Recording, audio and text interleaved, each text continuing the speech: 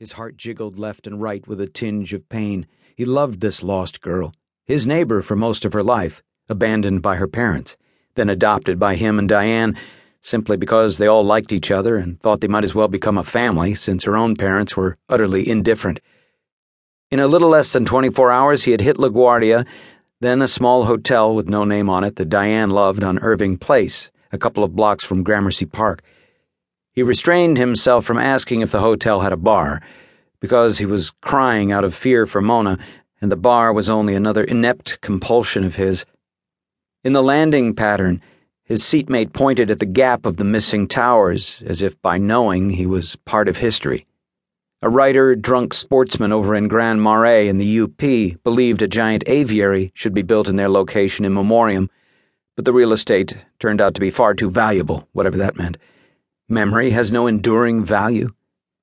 Never having been in New York City, Sunderson felt profoundly out of context, as they say, at the hotel desk, where a fey and elegant young man seemed to wince at his dowdy and rumpled clothing.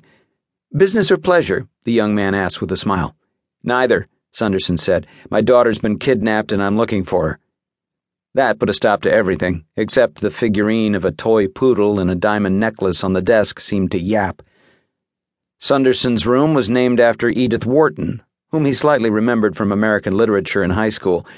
The rooms were expensive by his motel standards, but then Diane had wanted him to be comfortable, and there was an indication of her having spent time in this room. He was too hungry for his habitual nap, which put him in a small dither. The cab had been trapped at a bridge, and he sat there craving a cigarette. They were stopped so long he stepped out on the bridge, had a quick puff, and got vertigo from the height. The cab nudged forward a few feet, and he tossed away the barely started cigarette and jumped back in, feeling foolish when they stayed stationary. With cigarettes up to $8 a pack, it was such a waste. He went down the stairs to the Spanish restaurant next door called Casa Mono, which featured small and medium plates. He liked whenever possible to order what he had never eaten with an air of authority. He ordered a bottle of fine Priorat, red wine, some cuttlefish, razor clams, a soft-shell crab, a piquillo pepper stuffed with meat and roasted. He ordered a second bottle of wine, first calling Diane on his cell because he didn't want booze to be obvious in his voice. She told him to check the messages on his cell, which he never did, because Emma had called with the name of the bar on the Lower East Side where the band regularly hung out.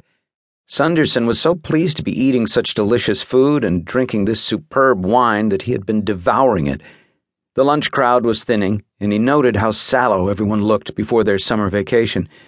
Once in his senior year of high school, he and a friend had proven their bravery by taking off on a lark and driving the friend's '49 Ford on the long trip down through Wisconsin to Chicago, where people also looked sallow. The outside, in his terms, had totally been taken over since then by what he thought of as the inside. After a 2-hour nap, he awoke feeling a crunch, as though none of his body parts knew how to work together. He drank a 2-ounce vodka shooter from a tiny bottle in his briefcase kept for such emergencies, a kind of motor oil, as it were. He had 3 cups of expensive coffee on his post-nap stroll, thinking it was cheaper to have a Saturday night drunk in the Upper Peninsula than to try to wake up in New York City.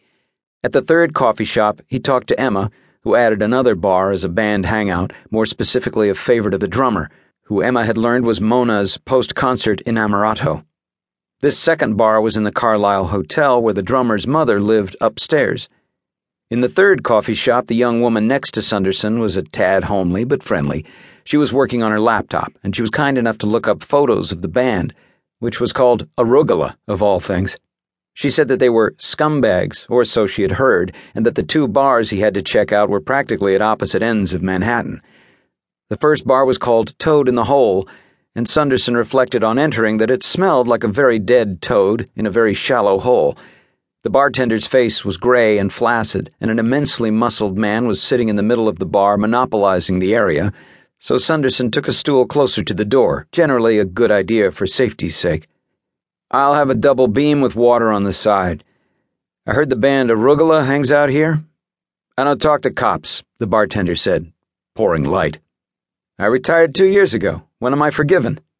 "You guys are like Marines. You never get over it." "I'm their spokesman. What do you want?" The other patron swiveled toward him on his stool, and Sunderson noted that his huge upper body